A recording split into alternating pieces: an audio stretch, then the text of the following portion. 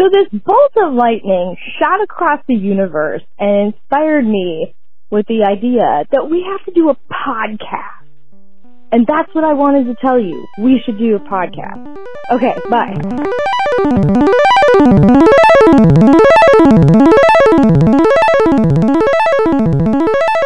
I guess that's good. Okay, welcome to Feature Creep, Built-in microwave, semicolon.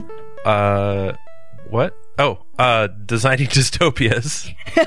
Huh? My dystopia is better than yours. Oh, yeah? Well. Yeah. So today's idea, I want to credit to my friend Dave in Australia. Shout out to Dave, yo. Hey, Dave. Hey, Dave. And bros for life, bro. Sorry. No, but he had a, he was like, oh, have you read the letter that Aldous Huxley wrote to George Orwell about 1984? And I was like, no. So he, pointed me to this letter. And so there's a couple of articles that have been written about it, but essentially what happened, so George Orwell was a, high school friend, George Orwell was so Aldous Huxley was a high school French teacher, and George Orwell was his student at one point. Right. And so then in 1949, so let's set the scene here. So Aldous Huxley wrote A Brave New World, which was published in 1932. A Brave New World was this sort of futuristic world state that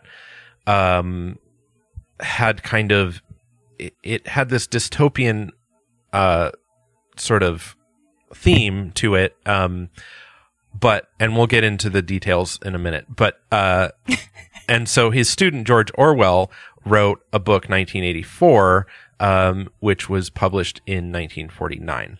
And so I guess shortly after the book was written, Aldous Huxley wrote to George Orwell in 1949 and sent him this letter. And in the letter, he essentially praises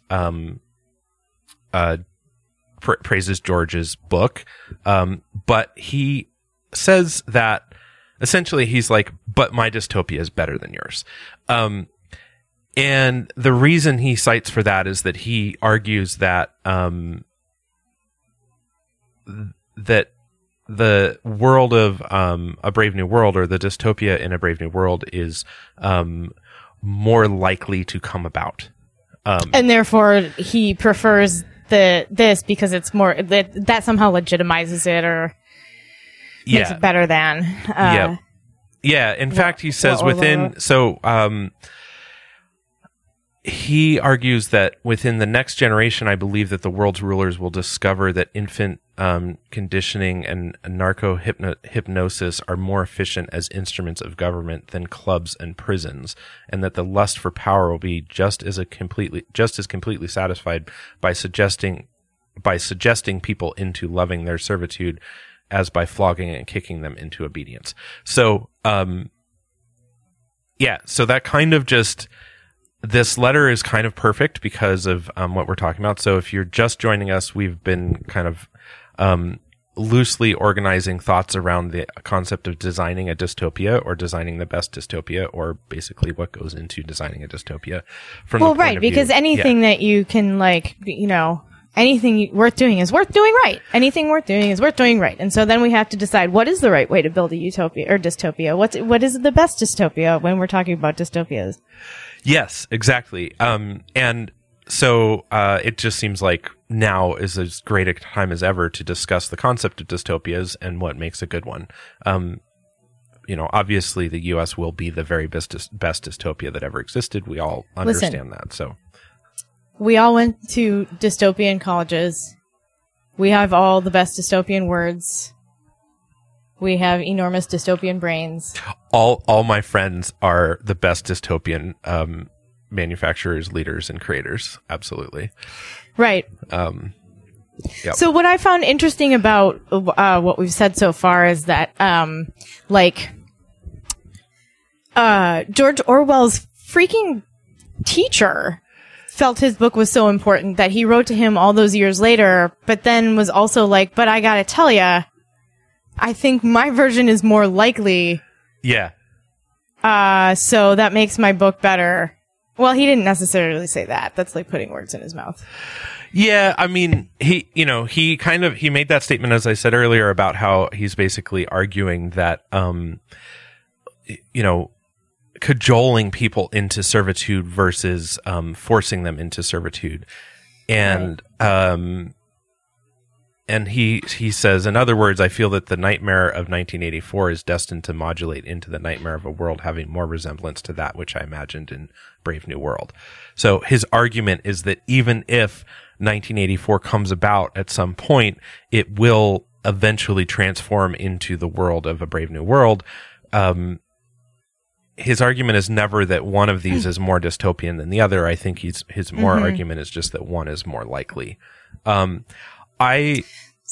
I don't necessarily agree with him, but, Well, it's interesting that he says in the letter to Orwell, within the next generation, I believe that the world's rulers will discover an infant conditioning and narco-hypnosis are more efficient as instruments of government than clubs and prisons, and that the lust of power can be just as completely satisfied by suggesting people into loving their servitude as by flogging and kicking them into obedience. In other words, I feel that the nightmare of 1984 is destined to modulate into the nightmare of a world having more resemblance to that which I imagined in A Brave New World. The change will be brought about as a result of a felt need for increased efficiency. Meanwhile, of course, there may be a large-scale biological and atomic war, in which case we shall have nightmares of other and scarcely imaginable kinds. What's interesting is that Aldous Huxley wasn't wrong at all about any of this stuff, but on top of being right about all of the things he was concerned about, he is also overlooked the possibility that his version of a dystopia does not stand apart from Orwell's. Like, both of them are now true. Right. Simultaneously. Yes, simultaneously. You can kind of, and I think that was something we were kind of discussing in one of our earlier episodes about this concept, was the idea that one of the key features is that you have both of these things. So you have, you have a path of escapism so that your population, the participants of the dystopia can escape their physical nightmare. But at the same time, you have, the concept of might makes right, which is a little bit, I think it's not a strong theme in 1984, maybe. I don't know, but I think when you kind of look at the concept of might makes right, it's usually basically we're talking about brute forcing people to do things. And so if I can get you to do this thing through physical, threat of violence or through actual physical harm or physical enforcement, then I will, and I'm right for doing it because that's the nature of that belief system or that sort of concept. And so I'm very grossly dividing these two halves of the same coin, or these two parts of the same dystopian concepts, which is to say one of them is like you offer a carrot to get people into this dystopian nightmare. And the other one is you beat them with a stick to get them into the dystopian nightmare. And, both of them are tools in order to get everybody to participate in the dystopia. Yeah, we don't have to be purists about it here. No, and There's lots of options. Yeah, I mean, one approach to a dystopia, or designing a dystopia, is to just put in all the parts, rather than just kind of, as we've kind of mentioned before, you've got concepts of like a hyper bureaucratic dystopia. You have sort of the sort of natural disaster or global scale disaster dystopia. Although that's sort of like, I feel like that kind of coincides with resource-based dystopias, which is to say that your resources have been limited in some way. Oftentimes, I mean, global scale disasters, like in the movies and stuff, revolve around like destruction of the atmosphere and people having to, transform into very cramped and physically limited living conditions or other sort of external factors that then devolve into these like micro cultures of dystopia, right? Like, you know, if we look at the kind of the Mad Max world, it's always like tribalism, and each tribe is its own version of a dystopia. No tribe is like, this one is the utopian tribe and this one is the awful one. Like each one is kind of, you know, has its own sort of issues. It's just different flavors of sewage at that point. Right. Yeah. It's just like human waste. Yeah. And attitude. So, yeah, so that's it. We've covered it all. We're done. Okay, moving on. That's it. Do we know what Orwell said back? No. So I was not able to find a response. This is an excerpt from a book of letters of note, and so this was just a letter that was sent to him. So I don't know how he responded, which is a good question. And maybe I did a little bit of digging and I wasn't able to find anything immediate, because that was one of the first things that came up to me. Is like, are they having a conversation about this, or was this just a letter? Yeah. As far as I can tell. Who wrote this? Who wrote the article? As far as you can tell, what? Oh, well, as far as I can tell, it was just a one-off letter that Huxley sent to Orwell. That's what it reads like. Yeah. So I'm looking at an article posted on openculture.com in 2015-03. So you know, March of 2015. Right. March 17th, 2015. That's St. Patrick's Day, isn't it? Sure. I don't know. Yeah. Okay, so this is a 5-year-old article, and yeah, I can't tell who wrote it. Oh, by Jonathan Crow. Jonathan Crow is a Los Angeles-based writer and filmmaker whose work has appeared in Yahoo, The Hollywood Reporter, and other publications. You can follow him at John Crow. And check out his blog, Veeptopus, featuring lots of pictures of badgers and more pictures of vice presidents with octopuses on their heads. That sounds really cute and adorable. My question... Yeah. For Jonathan is, so somewhere right in the article, just above Huxley's full letter in quotes. Yeah. Jonathan says, obviously we are nowhere near either dystopic vision, but the power of both books is that they tap into our fears of the state. While Huxley might make you look askance at The Bachelor or Facebook, Orwell makes you recoil in horror at the government throwing around phrases like enhanced interrogation and surgical drone strikes. You can read Huxley's full letter below. It's funny and interesting to me that clearly the impression that I get is that Jonathan has read both of these books. Yes. And that he's somewhat interested in the relationship between them and the subject matter that they were both writers of. But it's interesting that in 2015 he feels like it's worth saying that we're nowhere near a reality that encompasses either of those things. And I'm like, Jonathan, where do you live? Yeah. Like, do you really live in Los Angeles? Well, I mean, I think, to put it in context, obviously in 2015, early 2015, we weren't even really aware, like generally, I don't think we were aware that, we would be shortly transitioning to a very despotic leadership. But that's like only one portion of the big picture. Absolutely. But I think grim for a while. Yeah, I agree. But I think that, it's, This is my podcast where I complain about things. I'm complaining about Jonathan's opinion. Jonathan, I don't like your opinion. Disagree with your opinion. Your 5-year-old opinion seems stale to me. I think that people, it's hard not to kind of feel like things are perfectly fine when they're good for you. Even when you're kind of reading in the news and things, it's like, on balance, it's much easier to feel like, well, things are fine. and so I could make some assumptions about Jonathan. I don't know, but I could assume maybe that he's more liberal leaning. He lives in a large California city, so he probably has like what's considered more liberal ideals, although generally they're probably more centrist than actually extremely liberal.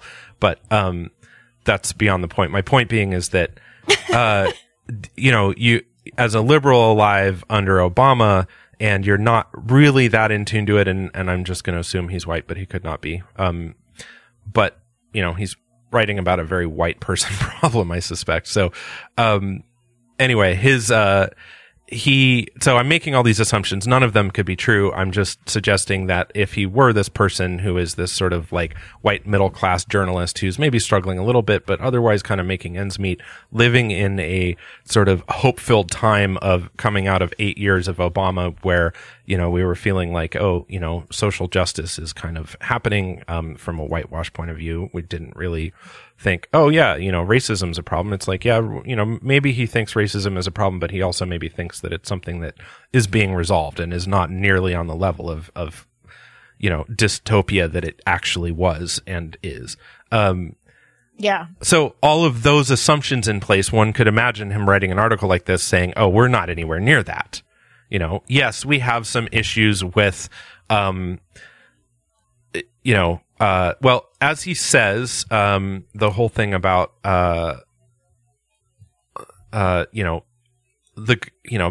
recoiling in horror at the government using to phrases like enhanced interrogation and surgical drone strikes. He does at least acknowledge that those things exist. I would, you and I maybe argue that the distance between that and full-blown 1984 or A Brave New World is not as far as he makes it out to be when he says the word, the phrase nowhere near. Or you and I can imagine. That depends entirely. Yeah, that depends. Clearly, nobody has ever surveyed or harassed or intimidated Jonathan. Yeah, exactly. And so it's when those things aren't happening to you, and you're already living in a world where they're heavily modulated through the press. He lives in a city with an organization called Stop LAPD Spying because the LAPD spies illegally on so many people. Right, yeah. And that's been a problem since 2015 for sure. Yeah, anyway, absolutely. It's been whatever. a really long... I derailed No. I mean, this topic conversation. It's relevant because part of the question, I think the meat of it here is that your issue is with him declaring that we're farther, him saying that the distance between where we were in 2015 and 1984, or these sort of dystopic visions, to both be inclusive of both of them, or possibly even more other ones. He's arguing that distance is far. In other words, we're nowhere near. And I think you and I would probably argue that distance may be discrete and determinable, but you and I would argue that there's a much further distance we could be away from it. Oh, yeah. That's for sure. Much further, in which case we wouldn't use the words nowhere near.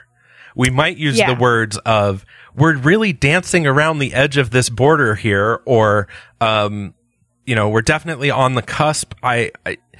Yeah. I think that's kind of at the heart of a lot of this discussion is just how does one recognize their existence in a dystopia? And if they do, is life just a dance between, or just some existence on some spectrum between dystopia and utopia, and the extremes are sort of infinite in either direction, and it's just some kind of scale. That does make it very binary, obviously, and I don't think that's realistic, but I think it's something. Well, I like your question of how do the question. A question was asked. A question was asked. Yes. How do you know if you're in a dystopia? Yeah, I don't know. I mean, I think that. Especially if it's one that gaslights you for asking the question. Right. I had an interesting experience, and and I think you'll appreciate this. So a little tangent. So the other day after we had recorded some of the earlier dystopian episodes, I was speaking to a mutual friend of ours who has a philosophy degree, and I'm sorry, not sorry. I asked some very poignant questions late at night while she was drunk on the video chat, knowing full well that she was going to have a strong opinion about it. And she was like, I'm going to go to bed in 5 minutes. And I was like, great, I just have one question. And then my God. Hour later, which I kind of knew was going to happen. You fucking landmined her. I did. I did apologize, sort of. I mean, I apologized, but also was pretty clear that that was my intent. And she seemed, it seemed fine. In the end, she thought it was kind of funny. But she had some very strong opinions about what it means to be in a dystopia. Also, kind of some of the questions we were asking at the time, and I don't need to go into all the details because it was sort of a drunken rant. But one of the core things that she was kind of talking about was that she felt pretty strongly that if you are designing a dystopia, then you need to kind of position yourself from the viewpoint of like an omnipotent God or like an omniscient God. In the sense that she was kind of, I think her argument was more of a moral attack on me as like, if you're going to design a good dystopia, then you're basically playing God. And I was like, well, yes, but my point, we could design one that we have nothing to do with. Yes, but in order to like think of it as a conceptual whole, I suppose that requires of you a remote or a removed perspective. Yeah, her point was that, which I think we'd kind of brought up before, which is that it will be heavily colored by our own perception of what hell is, or what value, how things are valued. How experience is valued. That's not necessarily true at all. You can figure that out. You can figure out how to design a dystopia for a group of which you are not a participant, and you can design it to be as maximally painful for those people as possible without having anything to do with that. I mean, yes, from observation alone, you can discover how to make life hell on someone else and then just do it. But it doesn't necessarily require that you have some kind of susceptibility or predilection towards that. Right? Yeah, right. And I don't think she's arguing that we have a predilection to do that. I think she's just kind of arguing that that it's important to be aware of our own assumptions and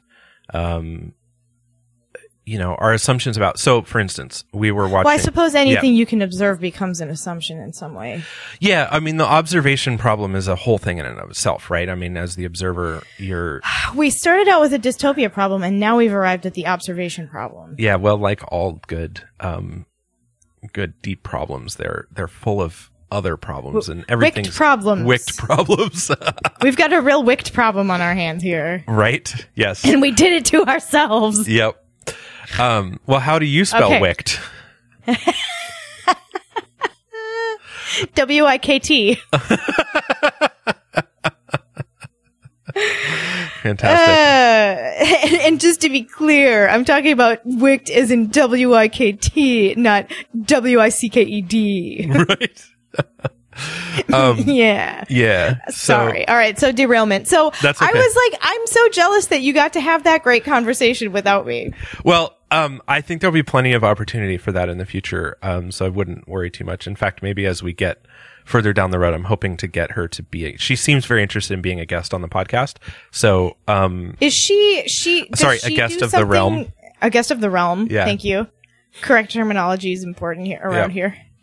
Does the job that she does now, is that dependent on her degree? Like, is she working as a philosopher? She works in academia. I think she works as sort of, partially administrative and a few other things. I'm not sure. At one point she was working for a museum. Cool. Yeah. I mean, Yeah. For how long I've known her, she's had some interesting jobs. So, but I think that's a good question for her. I want to start a Ladies of Philosophy street gang. That would be fantastic. And that would make a pretty great book to illustrate. Oh, shit. Hang on. I'll write it down for a spinoff. Yeah, please do. Ladies of Philosophy street gang. This can be the secular counterpoint to the Catholic schoolgirls who go on murderous rampages. Yes. Okay. Secular counterpoint. While you're doing that, I will... I'm going to just, for the people who are listening who maybe haven't listened to us before, the wicked problem is actually wicked. And it stems from we just can't read the language we've been speaking and reading since childhood, it turns out. Context doesn't even help sometimes. Right? I mean, we spent a good 5 minutes where I read wicked as wicked, and I'd read it in some sentence, and I was like, what is a wicked problem? And then we looked it up on Wikipedia, and I was like, but why do they call it wicked? And because I wasn't reading it But we both were thinking that. I was trying to suss out too, but are we talking about wicked as in has a wick that burns down? We were just stretching for metaphors for a half hour. Yeah, it took we were both really of us before I was like, is this wicked? Yeah, and then everything falls into place because you're like, oh, that's a very difficult, wicked problem as opposed to wicked, whatever the hell that would mean in that context. Yeah. So, anyway, so I feel like we've fully derailed. Let's try and get this train back on the tracks here. So we were... Are there any fatalities? Has the derailment lots caused any casualties? There are bodies everywhere. There's a couple of cars on fire. Some poor man who writes in Los Angeles has been thoroughly just lambasted on the internet by two assholes who strangers. think they know everything. John. No, I actually so just because we may disagree with his sort of estimation of distance from how far we are away from dystopia or these particular dystopian concepts, I actually really like the article. Number one being that he provides the full letter. Yes, that is nice, isn't it? Yeah, and so he takes quotes, he applies his own thoughts to them, and then uses them to kind of support his ideas, and then provides the full source at the bottom. I mean, obviously you can't always provide the full source, but my point being is that he has sourced his information very well, and so I find there's very little criticism here. I understand the points he's making. He supports them well. They're all fantastic. And my disagreements with them are, semantic and pedantic and also, the joy of having an argument. Oh my God. Yeah. If we are anywhere near each other physically for Halloween and they let us out, I feel like we should be the updated version of Tweedledee and Tweedledum, which could be semantic and pedantic. Oh, I love this. Yes. Also, all right, let me write that down too. Okay. Halloween costume. We're doing really good work here, you guys. Such important work. We are doing such important work. Okay.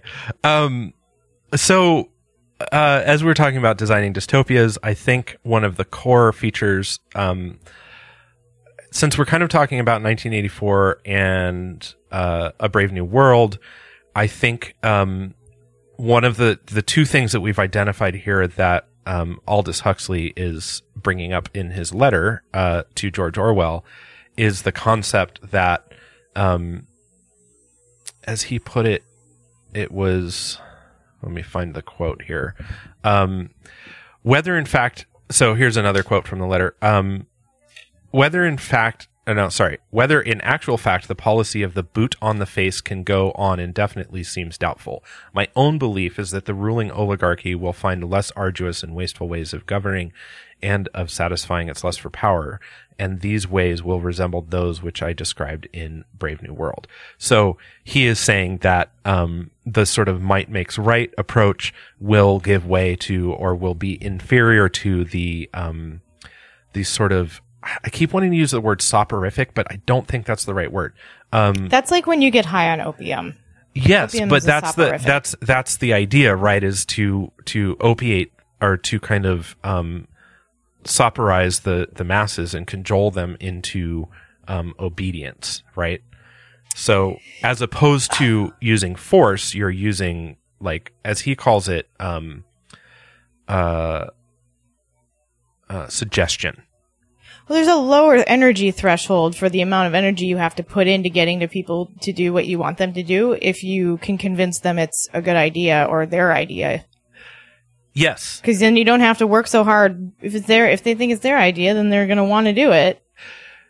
And like, I kind of see these things as a series of cascading triggers, right? Right. So, for example, why would you spend the time and resources and assume the personal risk of being militaristic and physically domineering and like physically oppressing people when you can basically get people to narc on each other and be shitty towards each other out of like greed and a sense of classism and racism? I mean, I think this is how racism works, frankly, is like you just give people enough of what they think they want that they're willing to defend what little they have against anybody else trying to get something for themselves. And if that fails, like if people won't take up arms against each other or like do things to control each other for you, right, at that point you can intervene as from the position of the state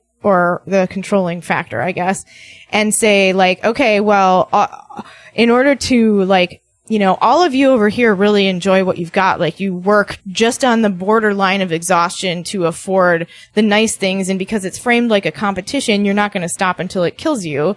And if somebody tries to take that away from you out of necessity or some other motivation, irrelevant, whatever that may be, you're going to freak out about it. And you are going to call the state to institute violence on your behalf so that you don't have to do it. Right. And at that point, the state steps in and says, okay, this is worth it. And the approach to that particular scenario is either shoot people dead without due process or imprison them, right, where you effectively remove them entirely from society. For other people, for like women, for example, refusing to allow birth control or family planning of any kind is a prison in and of itself, because you keep women locked down with children and right, unable to do anything but care for those people who are entirely dependent. So it's like, it all depends on the flavor, right? I guess, like, and that's what makes me think that Jonathan is completely wrong and was arguably wrong in 2015, and that we do live in a dystopia. It's just that ours are so specific and so tailored to us because they're marketed to us. Right. That we don't even normally have to see the more strong-armed aspects of that system, because as long as we go along with thinking what's being provided to us and the choices that we're being offered are sufficient and appropriate, then we're going to do whatever we do to safeguard those choices against other people. Right. And so I think what you're... This is a little rambly. No. I thought about this in this context before. I think it's good. And I think that fits well with some of the other thoughts that we've been kind of bandying about, which was that, that supports the idea that people not knowing they're living in a dystopia is part of the successful execution. Yeah, like one of the support pillars of it, right? So if yeah, it's, you know, any one individual can think they're in a dystopia, but if the bulk of the participants don't believe that, then they have no reason to go against the status quo or to change things. Right. Or, you know, to participate in change. Yeah. So I think that's kind of a critical pillar of maintaining a good dystopia, is to kind of keep people in that state of yeah, I think denial. so. I mean, I think another thing that we've kind of touched on is the idea of, like, with class systems, whether that's divided by race or, you know, any of these other issues, or by wealth or by, you know, some kind of social status. Class systems are another great way, because you can create a desire to be in the, you know, to want to kind of better your class, right? Yeah. rather than, because that's something that you perceive as something you can do for yourself as an individual. Not, it's maybe harder or easier depending, but, I would argue that the amount of skin whitening products that sell in Asia suggests that skin color isn't even a deterrent from people wanting to change their ability to be perceived as in a particular class. Yeah. So, anyway, so designing, that's an uplifting thought. Right. Designing dystopia. Let's plow forward. So, in this letter, we've kind of pulled out some of the important, facts or some of the important salient points. It's interesting to me what Huxley says about like psychotherapy, and he bags on Freud for not being able to hypnotize people. Did you read that part? No. Wait, I mean, I did. Hold on. Let me find it. I mean, I don't have it in front of me. I have the letter in front of me. I thought that was yeah. Here we go. So, the part where he's like, another lucky accident was Freud's inability to hypnotize successfully, and his consequent disparagement of hypnotism. Yeah. So, he disparages Freud for disparaging hypnotism, which Freud could not do, and therefore disparaged. Right. And so then he argues, so funny. Yeah, this delayed the general application of hypnotism to psychiatry for at least 40 years, but now psychoanalysis is being combined with hypnosis, and hypnosis has been made easy and indefinitely extensible through the use of barbiturates, which induce a hypnoid and suggestible state in even the most recalcitrant subjects. So I think you and I should be like, we need to make t-shirts that say recalcitrant subject. I'm going to make a note of that. Yes, those are fantastic. So I think this is, one of his arguments here is basically, direct or focused efforts and methods for mind control. Or thought control, really. I mean, that's kind of, it's not so much, we don't care about controlling an individual's mind so much as directing thought of the participants. Mm-hmm. And that's the big power of the media, which I think 1984 touches on, although it's so, rigidly controlled there that it's not at the level of where we live in a society where we're constantly assaulted by propaganda. And if you have enough money, you can assault masses of population with your own propaganda. And so if I want you to be afraid of, say, someone who's different than you, I can, do lots of, if I have enough money, I can do that. And I can create the general feeling, like I can sway thought towards the idea of this class of person is bad, whether it's skin color or, social status or their economic status or any other number of things, including just their ideals of, say, vilifying people who are anti-fascist, which is hilarious to me because America is like inherently an anti-fascist state. Like that was our big thing up until recently.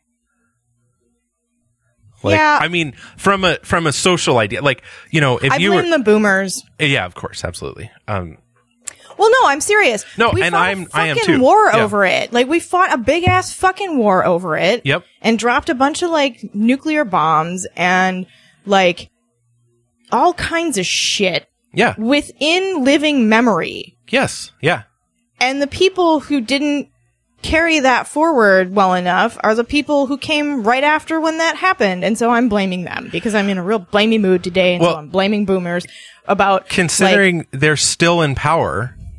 Right. Like, what are you doing? Like, you fucking assholes. Our peers, our age group and our cohort aren't representative. Yeah. I don't have, there's no one my age and in my cohort that's in the, House of Representatives. There's a lot of like Nazis and shit in Northeast. Yeah. Oh yeah. No, it's all fucked up. We just saw some guy on a motorcycle bike the other day with like some fucking Aryan Brotherhood motorcycle vest on. Oh, God. And I was like, so morally ambivalent at that point. Like, I'm so compelled to run you over, and yet I shan't. I shan't. I mean, it would have been a tough argument between a large bike and a small smart car, so. Yeah, that's fair. You weren't fully I don't know equipped. that I don't know that one's my call. Right. I don't know if I have the necessary equipment. Anyway, yeah, killing Nazis is sort of like a thing we all used to agree on, and now we don't. I know, right? It's like, what? How did we get here? We literally used to agree on killing Nazis. Right. It was just Nazis are bad. Full stop. No one is ever agreeing that's a good thing. We used to agree on literally and Nazis. Yep. Yes. Now we agree on neither. Right. We're 0 for 2. We're 0 for 2. Yeah, I don't know. So that would be another core factor or core sort of pillar of creating a good dystopia, I believe, is a method for eroding the truth. Say this again? Say that again. A method for like devaluing or eroding the truth. So you want to, in a good dystopia, it should be difficult to know the truth. So information should be controlled 100% of the time. Yeah, but more than that, even when so in a good dystopia, even when the truth gets out, people are less likely to believe it. Well, right. Even in the face of it. Sure, because that's what they want you to think. Right. And so having a method to erode the truth and being very effective at that is a big part of it. I don't know. It's an interesting problem. Because we're obviously talking about designing a good dystopia, so more of that. Which, like, how to turn that up is pretty obvious. How to turn that down is less so. I don't know what the answer is to the sort of, if you were like for a moment being like, okay, right. So we kind of live in a country right now where, reason has been and continues to be lambasted and attacked for, it's been that way for generations. I mean, there's just been a huge movement to, destroy any kind of rational thought or any kind of like, thinking that involves or ideas that are true, not it's even ideas. Postmodernism, Ned. It's postmodernism. But my point being is that it's real obvious how to get here, and it's really obvious how to turn that up even more. You just kind of allow more and more propaganda, and you allow more and more. You say that every statement, the truth value of every statement is equivalent to the truth value of every other statement. Right. Yes. Yeah. I mean, all of these things you can do, but how do you turn that down? How do you, the truth isn't this sort of like, it turns out the truth is real fragile. You know what I mean? Like it's, on the face of it, in and of itself, a pen is a pen is a pen. Like, we all agree on this, but it turns out that it's not about the physical manifestation. It's about what everybody else agrees on. And one's ability to persuade people to agree in one direction or another is entirely dependent on, how much money you can pour into the system. I agreed with you up until you hit your microphone with your pen. And now I'm starting to think maybe it's really more about the microphone than the pen. Exactly. Right. So you just want to get away from the whole fucking pen and entirely change the subject. Yeah. Well, no. I just think, so this is kind of the ongoing argument with like dismantling police and prisons, right? So, if something is super fucked up and doesn't work, then trying to remake that thing without removing the essence of the thing that makes it bad is not going to work. Right. You have to remove the thing that is the problem. You can't reform that thing because reshaping the thing the thing existing is the problem, not the form that it takes. Right. And so, there's a lot of conversations that go in that direction, and a lot of people have written about that. But my point is, like, you know, if you go to a doctor and you say, like, I have this pain, and they're like, oh, it's cancer, and you're like, great, let's get rid of it, and they're like, well, we can't get rid of it, let's just try and make it something that you are more able to live with. You'd be like, you're fucking crazy. Right. I'm seeking a second opinion. Where I'm at is, like, so far, I'm on, like, the third or fourth opinion at this point, because the only things that make sense to me anymore in terms of dismantling or in terms of improving conditions in a dystopia are to dismantle the dystopia. Mm-hmm. Like, and how to dismantle a dystopia? That's like a whole other, like, podcast series. It really That's is. probably an entire podcast, frankly. Yes. Like, does Crime Think have a podcast? They're probably already doing that podcast. I hope so. Yeah. I mean, maybe not. Maybe that's that's something that would be a worthy endeavor with all our free time. Right. Yeah. But, yeah. So, like, I mean, you have to get buy-in from the public, and then you have to put words in their mouths. Right. I guess, if you want to, like, keep a dystopia going. I guess. I mean, sometimes I think that you do to an extent,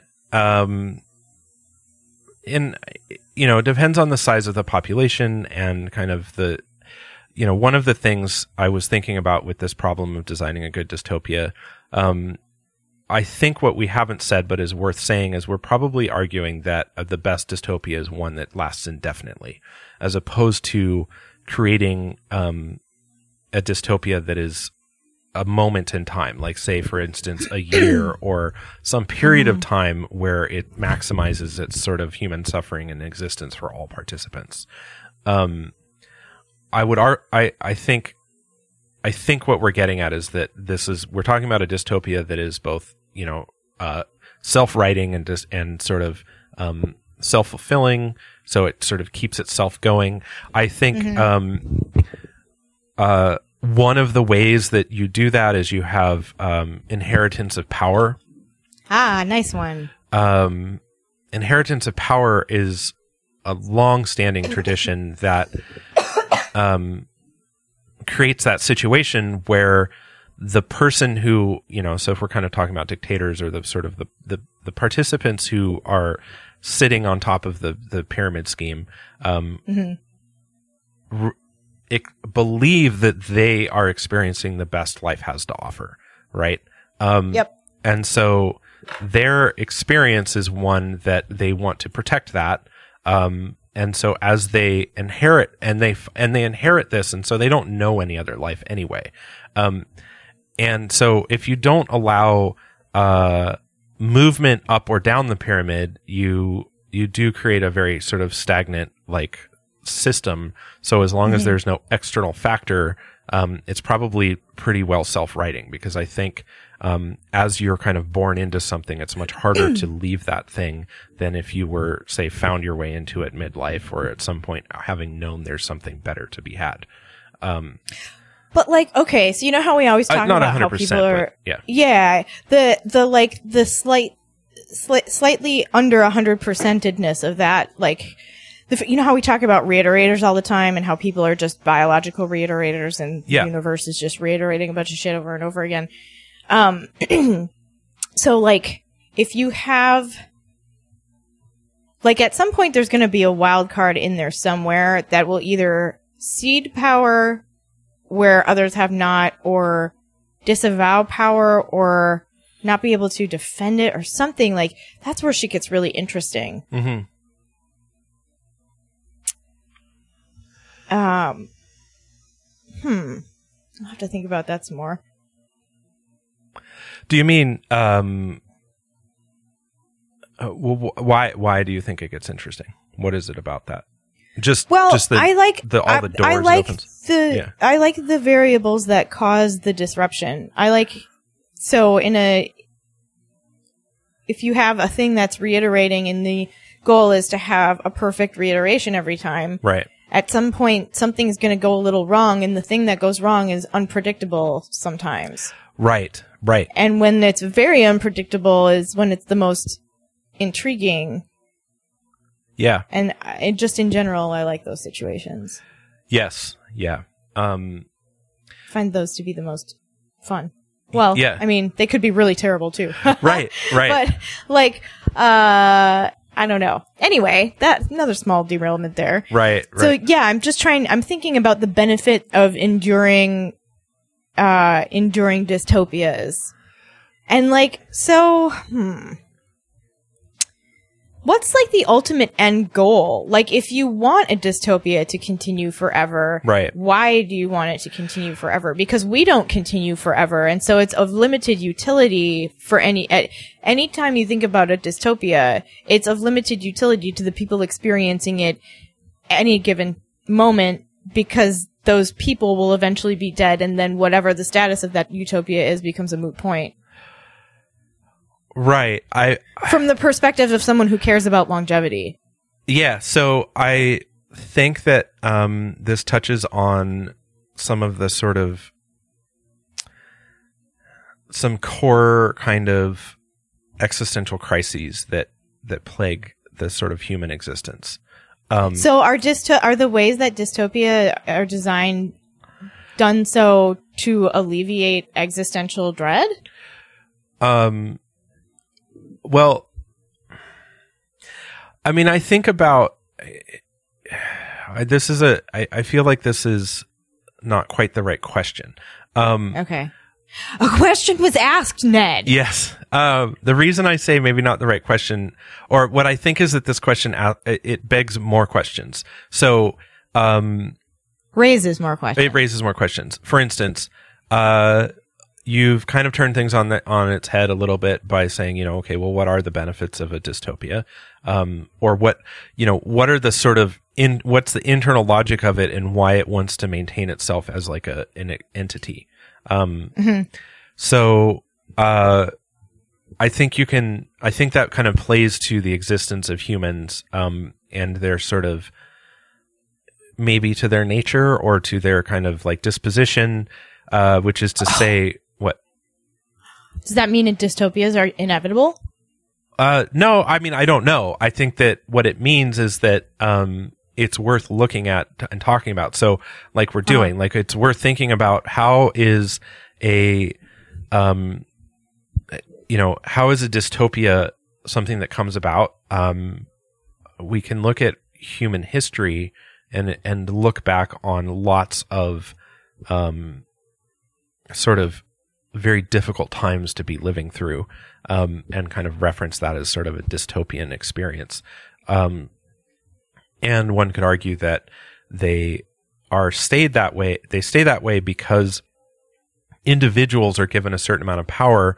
And so when you have so much more power than those around you, you are pushed into a place where you want to preserve that, both for your own personal existence, because oftentimes losing that power means also losing your life. Yeah. For many people, losing that power, even if they don't physically die, it means losing the life that they had.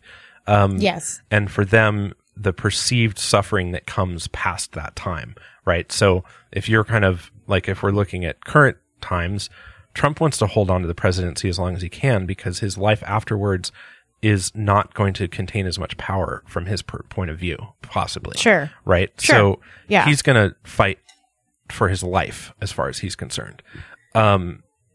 Which means it's going to be a very, very gross and disgusting transition of power, I'm pretty sure, if we even get there. I'm not 100% sure that we're going to be able to elect a new person, regardless of, okay, so but, that whole, go on. But that's a political discussion. Play that outfield. Yeah, sorry. Yeah. But, I'm just hanging out in left field behind first base, way out here. And if some crazy shit comes this way, I'll catch it. But until, what day is today? Today is August 23rd. Yep. Everybody, we're recording this podcast on Sunday, August 23rd. It is 2:28 p.m. in Minneapolis. Yeah. 14:28 if you're into the whole military time thing. But anyway, it's way too fucking soon to tell. Like, we somehow still have not addressed the issue of why we never had a fucking primary. Right. So, like, we're still in cuckoo time where nothing means anything, and we're just not talking about certain things, or we're just not able to talk about certain things with any agreement on what the basis of the reality is for that conversation. Right. And so, like, I have no idea. You might be right. Yeah. I mean, I hope not. And I hope, I have a lot of hope regardless of, my personal feelings about, Kamala Harris and Joe Biden. They're clearly a slightly better choice, and a slightly better choice is a lot, right? In this case, yes. Yeah. But I mean, I don't want to get too like hyperbolic about it. You know what I mean? Oh yeah. Like, it could be so much worse. Like, yeah, and it always can be. And I think it's valuable to continue to kind of voice dissatisfaction with the system and be more, hopefully be more proactive about changing it, where we can. But I find myself saying, like, when I hear things on, like, in the background or read things or, like, the way headlines are phrased and, like, sound bites and things like that. I don't watch television, by the way. Yeah, me neither. Everything I get is off the internet. Right. So I can be selective about what I watch, and I don't watch ads, but, like, every time something comes into my consciousness about politics lately, I just, like, find myself muttering under my breath, like, you motherfuckers. Uh-huh. Like, yes. Like, making Joe Biden the guy that has to stand up to Donald Trump, and making, making Joe Biden be the guy with, like, a black lady for a fucking vice president. It's just like, oh, you motherfuckers, you're just like, God, you ruin everything. Yeah. Yep. Oh, it makes me super mad. I'm, like, exhausted by how mad I am. But, like, it's not new. You know what I'm fucking sick of hearing, too? Because, like, I'm 40, and I'm getting real tired of it being on a broken record every 2 to 4 years. This is the most important election you'll ever vote in. This is the most important election of our lifetimes. You guys have been saying that for 40 fucking years. Yep. Yeah. Like, you're not getting it. Right. Like, we have now gone through 2 generations of people who've heard nothing but that their entire lives. Right. Yeah. And yet, more and more people feel like their votes are not being counted or not being heard or not representative of what they're. If it's perpetually the most important election that we're ever going to be involved in, or the most important election thus far in our country's politics, or however you want to phrase it, and you say that every time, that means things are getting progressively worse. Right. That's what that means. Right. So anytime you see us, it's the worst election of our lives. Right. But that's every election, and if it's the worst election of our lives every time you ask us, then by definition, that means everyone is worse than the one that came before it. So fucking figure it out already. Or like, shit. We're just not going to do any of this anymore. Yeah. That's like, we're just not doing this anymore. We're just going to do something else. We're going to put all y'all's old asses in homes, because you like are all getting rich off of that now. Like, nursing homes and long-term care facilities are like the next big swindle. So everybody gets to be locked up the way that they've made policy to lock other people up. And then we just don't have to listen to any of you. You get elevator music and sedatives all day long. Right. And that kind of brings us back to A Brave New World, right? So, yeah. And that's kind of what Aldous Huxley was kind of arguing for, was that is the, that's the lower energy state of a dystopia, and which is why he argues that's the one that will continue and kind of come about. Which one could argue even while he was alive, that was in existence, in some form or another. I don't know. So. Yeah, I don't know. Anyway, I feel like we've kind of worked through this letter pretty well, and I think this is kind of, I don't know. I would love to talk to Huxley and be like, so here's the status update in like 2/3 of the way through 2020. How much worse than you expected are things in reality? Right. Like, how about if we just like, he's like, oh, you could have chocolate chips or you could have snickerdoodles or you could have an ice cream sandwich. And we're like, how about if we like put all of them together and then melt them on the dashboard and then drive a car off the cliff? Right. How about that dystopia? Here's your cookies. Now you die. Right. But I don't even like ice cream. That's fine. You won't get to eat it anyway. It'll just be oozing all over you as it melts on the dashboard. You can't swallow ice cream while you're screaming. Right.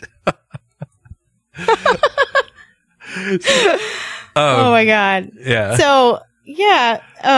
Speaking of just like human suffering, I watched Little Shop of Horrors last night again. Yes. And so we did a movie night like out in the backyard of a friend's house, like on a big like sheet with a projector. It was great.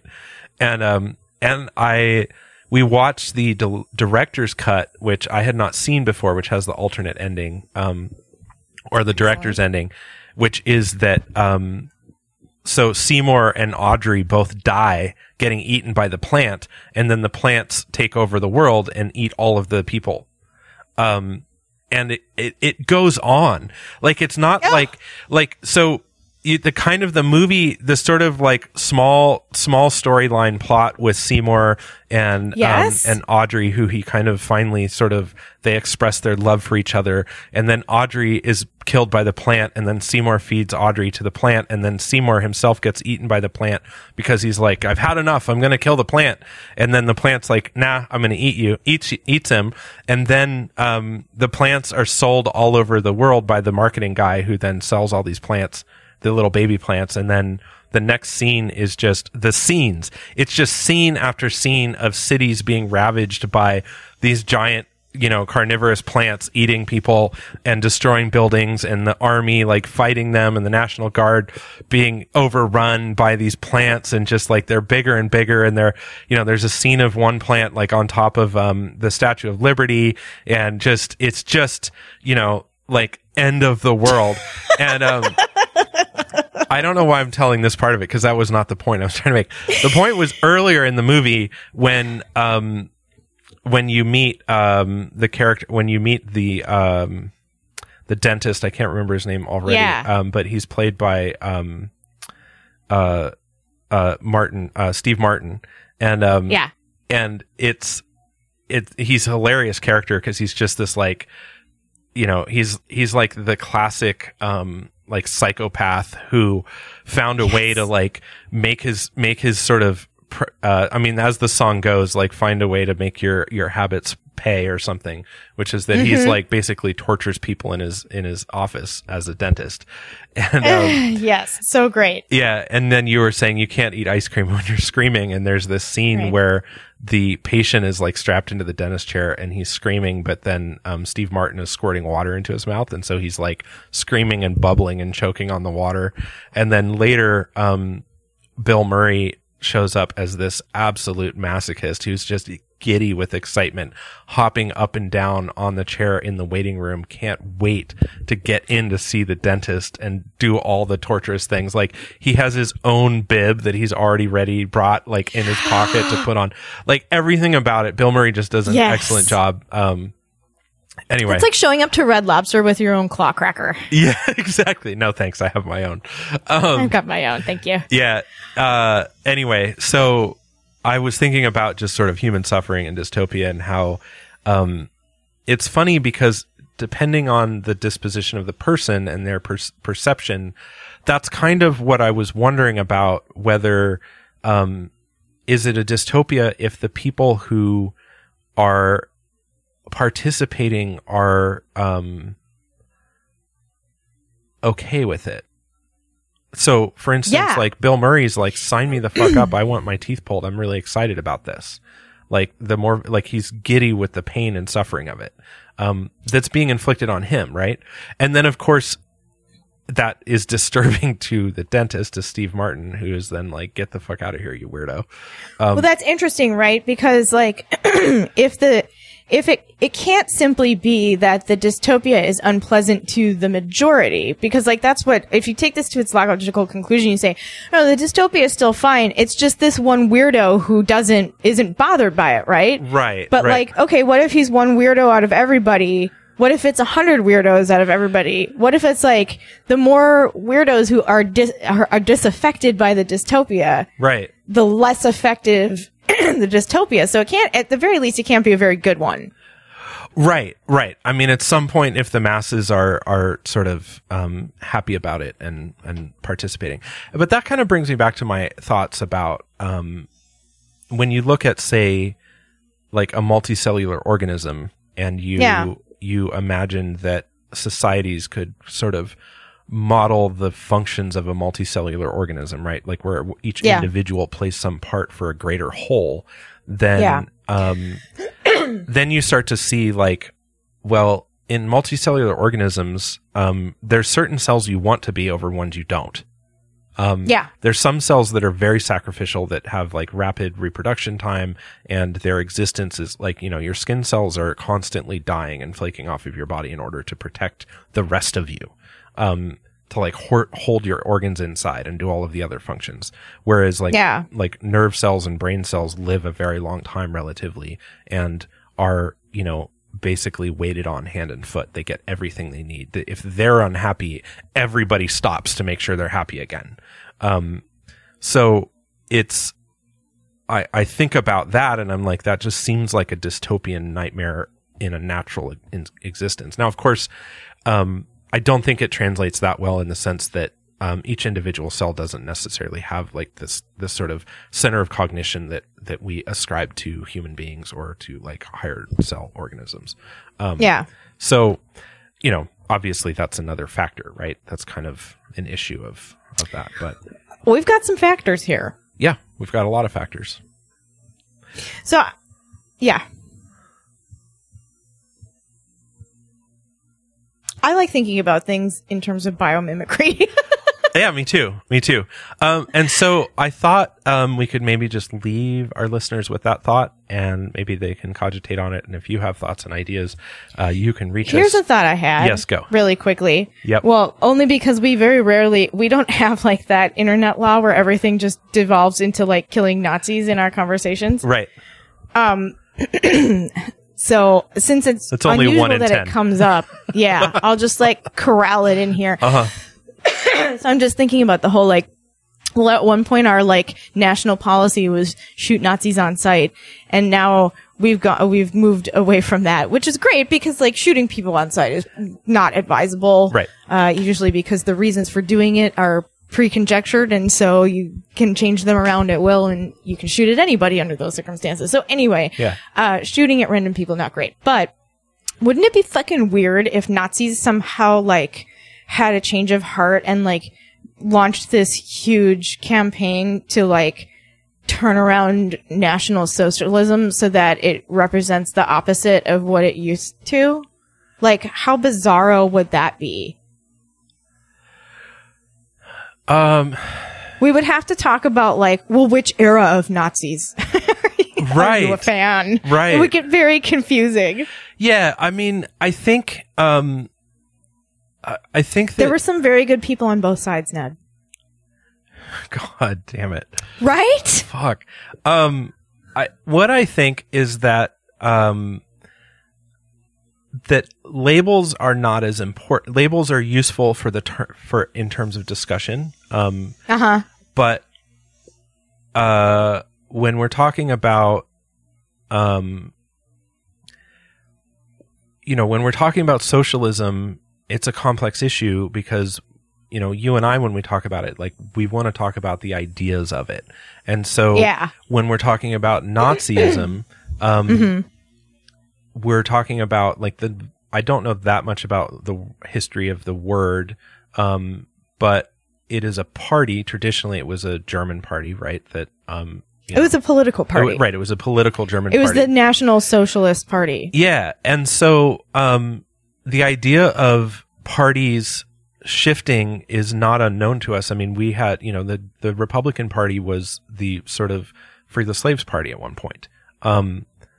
That's not the case anymore, but, clearly by their association with white nationalists and all of the racism that they've upheld since then. But my point being is that parties shift for lots of reasons. And so it's not, I think when you and I talk about condemning Nazis or as you're kind of eloquently put it, shooting Nazis on sight and now changing our policy to a less violent approach, which we both agree on, which is that violence is generally not a good solution long term. It's not a good policy. It's not a good policy. No, it's not one that I want to live under. No. But what I'm getting at is that it would be bizarre and interesting, and it would be pretty bizarre to say that at some point, like in 50 years, there is like the way that we kind of have a Green Party that's never really gotten anywhere, but they continue to try and exist and push their agenda.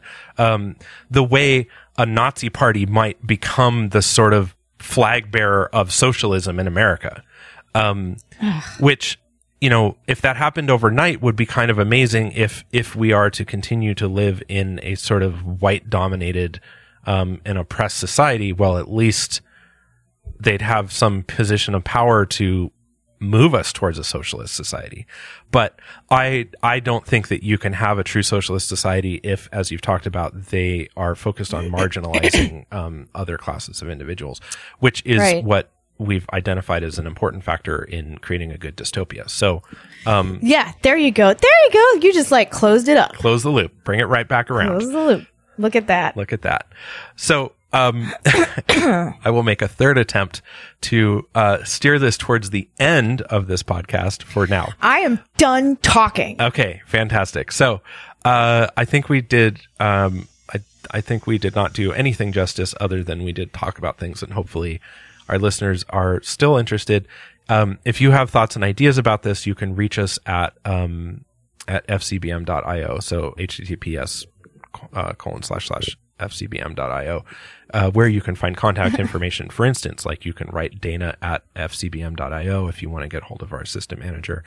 She can direct your queries. She can also handle your questions and stuff. Yeah, she's our executive assistant. You can also just hit us at contact@fcbm.io for the general mailbox. You can find us on Twitter, which is at FCBM_IO, and also on Instagram, which we're less active on. Well, we're not super active on either one, but if you do message us or tag us on either of those, we will get to it pretty quickly. So that's it. I think we just need a tip for living well in hell, which I'm sure we could think of several after this conversation. I tell you what, I am kind of looking forward to winter when I don't have a fan permanently positioned and making me die. Yes, right. It's I'm same right now. It's pretty hot here in San Diego. I've had a fan most evenings or as I go to bed, and then waking up with a dry, scratchy throat because it's just full of dry desert hot air. Well, it's been kind of humid lately, so that's been. Is it smoky? It's fairly smoky. The closest fires are much further north in Northern County, San Diego. It's nothing like what's going on in the sort of Bay Area, which is kind of a nightmare right now. But crazy. Yeah. So. Here's something yes. Don't let the things that are comfortable to you kill you. Right. That's the opposite direction that you want to go with that. Yep. So I think that's a good tip. Don't let the things that are comfortable to you kill you. So, maybe just watch out for those. Be mindful of them. That ties into Little Shop of Horrors too. Look at that. Yeah, look at that. If you've got a slightly bloodthirsty plant that's currently cute and garnering you some fame and attention, be wary. Don't let it get away from you. Yeah. I think that's sound advice. Yep. You may find you're feeding your newfound love interest to it, and then yourself momentarily. Then yourself. So, yeah. Okay. All right. All right. Okay. Thanks.